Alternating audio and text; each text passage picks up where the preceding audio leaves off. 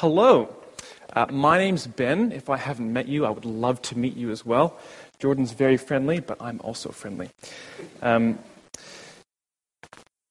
just need to get all my things in order here. Okay, so tonight I am going to speak about the subject of humility.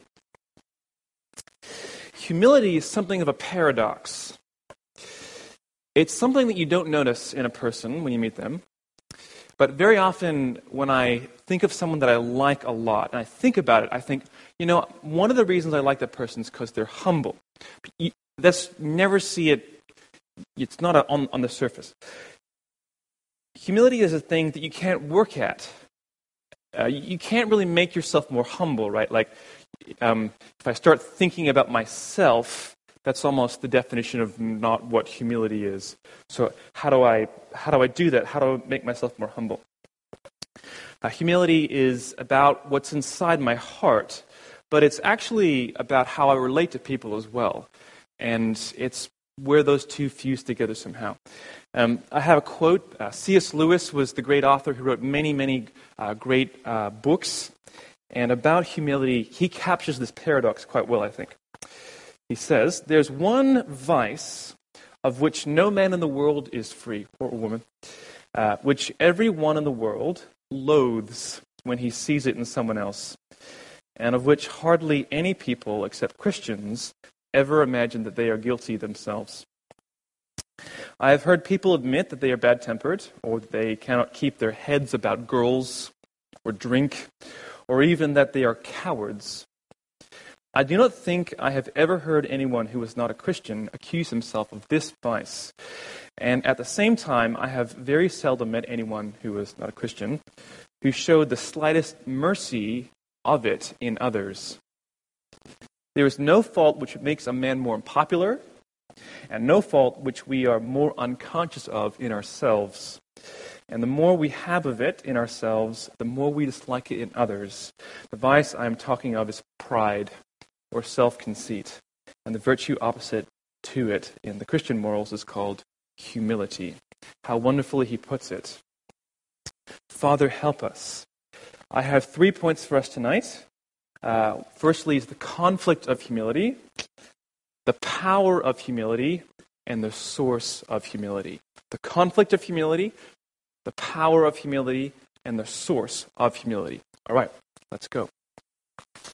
So, we just had 2 Corinthians 10. Thank you, Sophie, for reading that to us.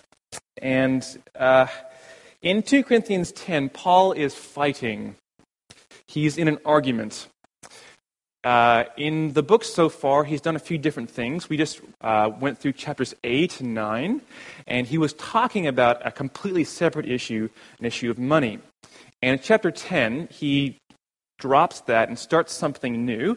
And for the rest of 2 Corinthians 10 to 11, 12, 13, he's going to enter this argument. And what's happened is there's a group of people called the super apostles who are leading the church of Corinth away from Paul. And by doing so, they're leading the church away from the gospel and Jesus Christ. Here's a tip. If someone calls themselves a super apostle, you should be worried about what they say. Yeah, you're welcome. That one's for free, Jordan. They have come and they have accused Paul of all sorts of things. I count 6 or 7 accusations in this chapter alone. Let me give you a flavor. Look down at verse 2. He says, "I beg that of you, that when I'm present, I may not have to show boldness with such confidence as I count on showing against some who suspect us of walking according to the flesh." So, while Paul's away, these super apostles come and they say, Paul is not spiritual. He walks according to the flesh. It's a pretty big deal to say about the Apostle Paul. Verse 10. Again, they say, meaning Paul, Paul's letters are weighty and strong, but his bodily presence is weak, and his speech is of no account. So they accuse him of being a hypocrite, of being two-faced, and being a coward in one go. That's pretty good for an accusation. And the reason they're accusing Paul is because Paul acts with humility. That's why they accuse him. It's because he has humility. And you know what? Their accusation's correct. Right? He writes very strong words in his letters. And when he's with them, I'll say it this way, he's loving. He didn't berate them or act them like a bully towards them. He acted like a kind father to them.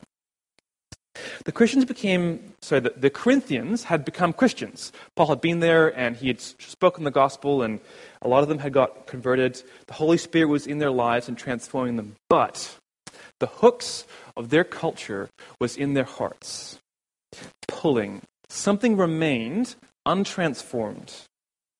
And this can happen to us. And it's why we need the gospel today. We need the gospel to renovate our hearts. And we need Christ to do it for us. It's important that we understand a little bit about the background, the Greek cultural background.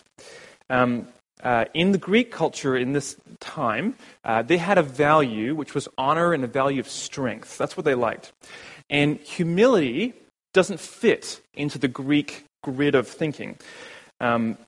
Think of something like self-control and a soldier and someone who stands up and takes something. If a Greek father had a son, what he would want his son to do is get honor. He wouldn't want his son to be happy, he would, but this is like a secondary, right? He wouldn't want his son to be moral, necessarily. He wouldn't want his son to be rich. Like, those are good things, but what he wanted for his son was to have honor. That's the value of what they have. I'm going to read you a story. This is from Homer. He wrote something called the Iliad. If you study literature, you will know all about it. I have not studied literature. But you can watch movies about it. In the Iliad, there's a scene where the soldiers have come, so these are Greek soldiers, they've come to Troy and they're fighting a battle, and they're basically losing. So think, wooden horse, that hasn't happened in the story yet. So the soldiers are outside, and they've been there for like a year, and they're tired. And Odysseus and Agamemnon, those guys, are kind of the leaders, and they're telling the soldiers, you've got to stay. And there's this character called Thersites. And Thersites stands up, he mocks the kings, and he says, it's time to go home, guys, let's go home. And Thersites is eloquent with his speech, but he's ugly. Homer says, he was the ugliest man who came beneath Ilion. And Odysseus confronts him, and he mocks Thersites for his appearance, and then he, quote, dashed his scepter across the back and shoulders, and a bloody welt stood up between the shoulders upon the golden scepter's stroke. And then here's the important bit.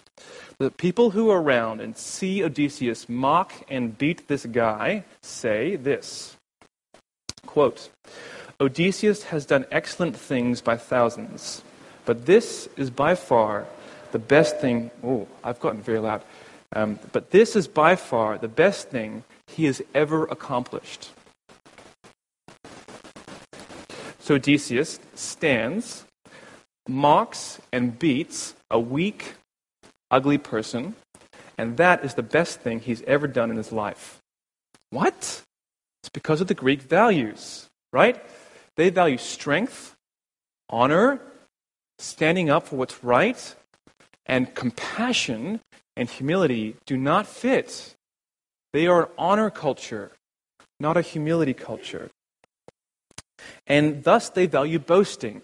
The Corinthians had their own style of this. They had kind of public arguments, and it was apparently known, the Corinthian way of doing it. It's a little bit like Jerry Springer, right? They would have two groups, and there would be a leader and another leader, and they're kind of little disciples, and they would have to stand up and argue, and they would begin with sort of philosophical arguments, and they would develop that into basically insults, and they developed that into punching. They would literally come and punch each other.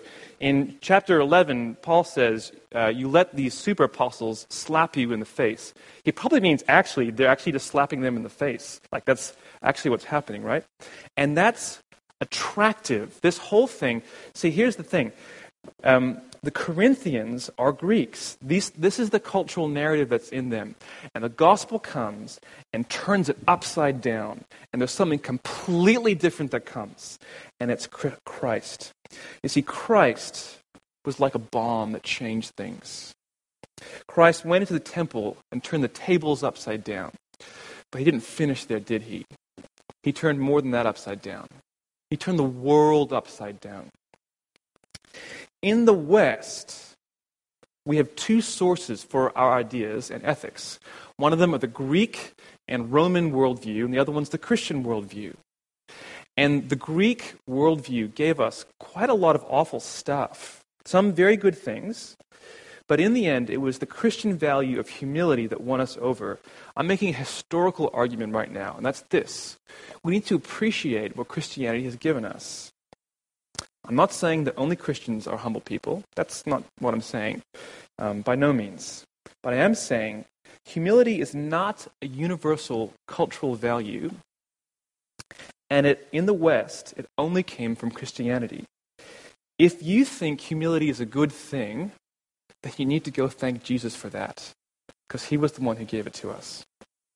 So the source of the conflict is that Paul is humble and talks about humility, and these super apostles hate it, and the Corinthians are not sure. So my second point is the power of humility. And I'm going to talk about what humility is, sort of the paradox of humility. Maybe you think humility is something about being a pushover or being a weak person. Maybe you think humility is about kind of being nice but not being offensive.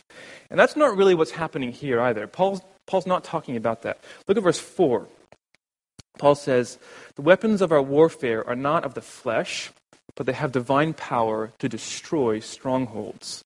We destroy arguments.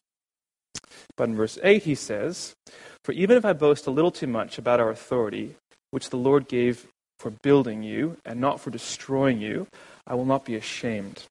So Paul's talking about the way he is, and he says, I destroy, in verse 4, and in verse 8 he says, I do not destroy, I build up.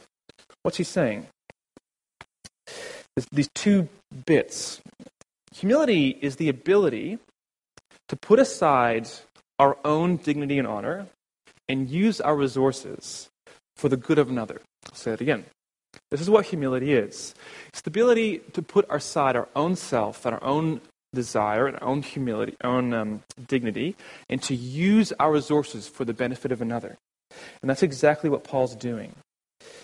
He looks at Jesus for the example. Verse 1, Paul says, I entreat you myself by the meekness and gentleness of Christ. Paul looks at Jesus Christ, the one who had power and dignity, and the one who used it for others. This is forbearance. This is being open. This is kindness. This is tolerance. This is yielding. This is loving another. This is what humility is. But humility can also be fierce. The Bible says that Moses was the meekest man in all the earth. But when he saw what the people were doing when they worshipped the golden calf, he held 2 tablets in his hand, threw them down with enough force to break stone. Jesus Christ, who was yet more meek, came into the temple, threw tables over. He stood in the face of people with demons. He looked at them with no fear, and he spoke words of authority. See, humility is like a surgeon. Can cut out cancer and leave the good. Paul destroyed the arguments, but he did not destroy the people. He was trying to build the people up. Do you know how hard this is to do that? To put aside yourself. You know, when you're in an argument with someone, I have 2 temptations. One is to run away, and the other is to destroy the person. Right? Humility says, I'm going to put aside myself, and I can do this surgery in you, and I can destroy the argument, and I can build the person. When you meet a humble person, it will really change you, and I mean that. I was going through a very weird time in my life about 3 years ago. I was at a seminary in Australia, and I dropped out. I never thought I'd be a dropout. I am. It was a weird time. I got depression. I had no idea what God wanted me to do. I had no sense of what I was doing with my life. And I met a man whose name was Keith Condy. He has very white hair and blazing eyes. And he's quite skinny. And we sat down once, and he looked at me, and he listened to me talk. And it was amazing. We met twice. And those 2 meetings were, in a way, life-saving, really. And the only way that I can describe Keith Condy is humble. He had no thing of his own heart in that conversation, but he had Jesus. You see, humility isn't having no goal. Humility is having the kingdom goal. Paul says, what I want is to build your faith up. And I put aside my own goals. And when I was in that moment, and I met that humble man, that was what I needed. You see, Christ walked into people's lives, and he gave his whole attention to them. He gave them his whole heart, and he brought God's agenda into their lives, and he transformed. And he's calling us to do the same thing, actually, to put aside our own selves, to love and to help others. The power of humility is actually amazing. And so my last point is this. What's the secret? What's the secret to humility, right? Where do we get this? Where do the resources for this come from? And the answer is in verse 18. For it is not the one who commends himself, but the one whom the Lord commends. The secret to humility is commendation. The word is talking about a coin, and the idea is the coin a real coin or is it a fake coin? Or is it an approved and a genuine coin? That's the idea. And it's talking about where do we get our commendation from? So commendation is, what do I need to feel or be right within myself? Commendation is, how do I judge if I am a good person, a valuable person, a worthwhile person, a good person? And this works in 2 different ways. In traditional and modern cultures, we actually operate differently. In a traditional culture, commendation works in a group way, in a collectivist way. So in a traditional culture, what you do is you say, what do all the people around me say? My family, my society. So verse 12, that's what's happening here. Verse 12 says, not that we dare classify or compare ourselves with some of those who are commending themselves. So here are the super apostles, right? And they're going around this saying, what are other people saying about me? And this is the traditional way to do it. It's a collectivist way. If other people say that I'm good, then I'm good. If other people say that I'm smart, then I'm smart. In the modern world, we do it differently. We do it in the individualistic way. Traditional cultures look out for their commendation. Individual cultures look in. We look inside. We look inside for our own sense of self. We say, I have to have my own self-esteem. So low self-esteem is bad, and you have to go to a counselor to go get good self-esteem. We say, believe in yourself. In a Star Trek episode, the captain says to one of the characters, this character wants to go to the Fleet Academy, the Starfleet Academy, to become a new captain. And the captain says to this character this, I don't want you to go for me.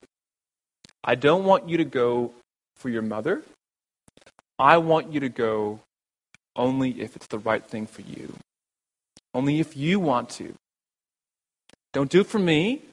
Don't do it for you. Don't do it for your mother. Do it for yourself, right? This is completely opposite of how the traditional collectivist culture does. They would say, only do it if other people are telling you to do it, right? We've turned it upside down. And it's the other way around. Now, the problem is this. When we, in traditional cultures, pride worked by pushing others away and getting people to look at me. But in the individual cultures, our pride just internalized. We don't say it out loud. It feels wrong to us. But we just have it on the inside and we don't share it with anyone. Because we value independence. We value standing on your own 2 feet. The gospel of Jesus Christ does not value independence. It values dependence on God and others. If we say, I don't need God and I don't need you, that's actually an insult to God and an insult to others.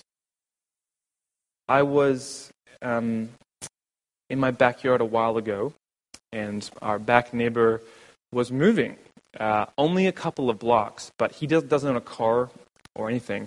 And he didn't have a lot of stuff, but he had some stuff and a couple of boxes and a cart.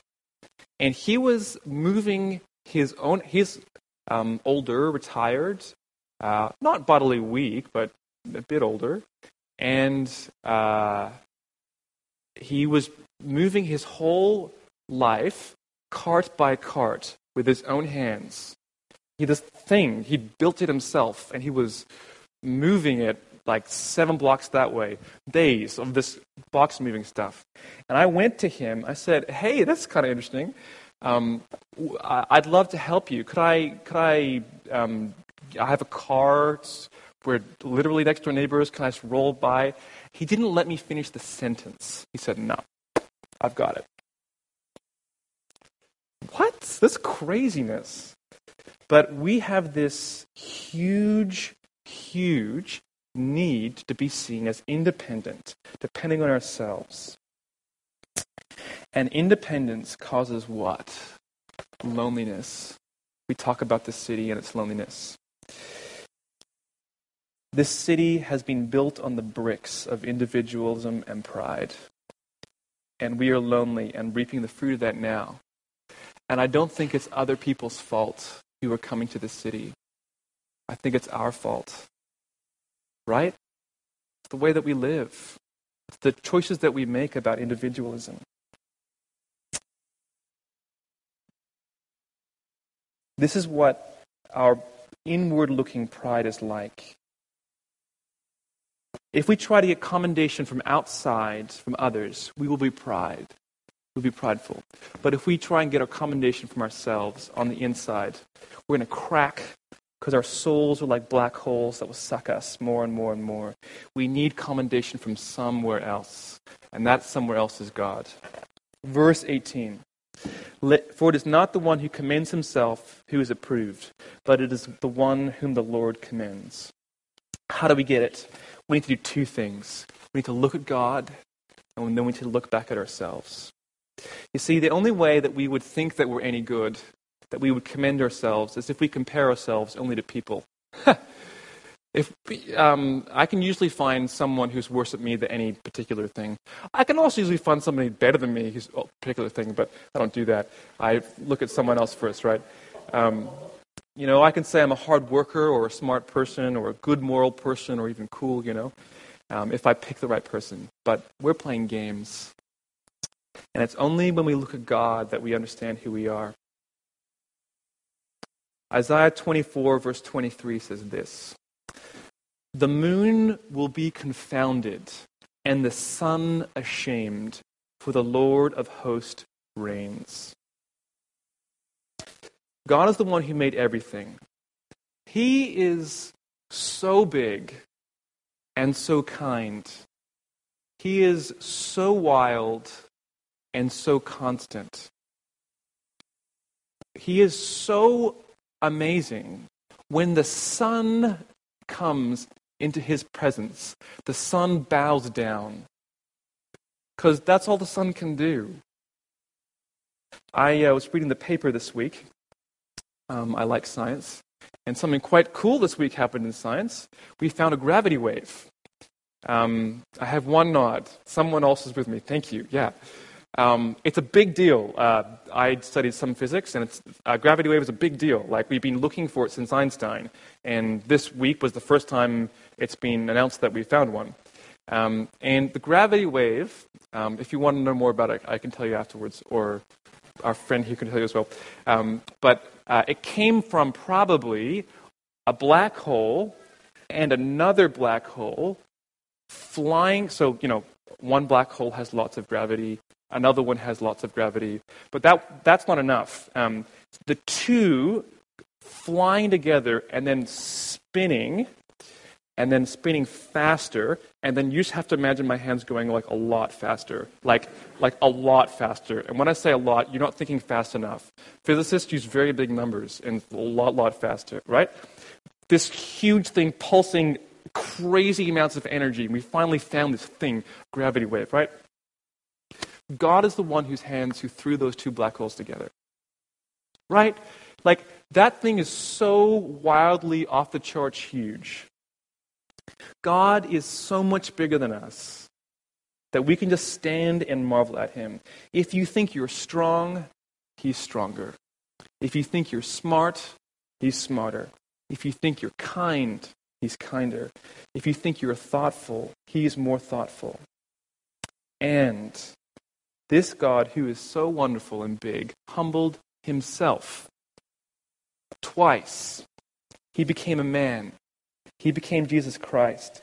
And Jesus Christ walked on this earth, and he was powerful, and he was big, and he was humble. And he came and he met people, and he spoke to them no matter who they were.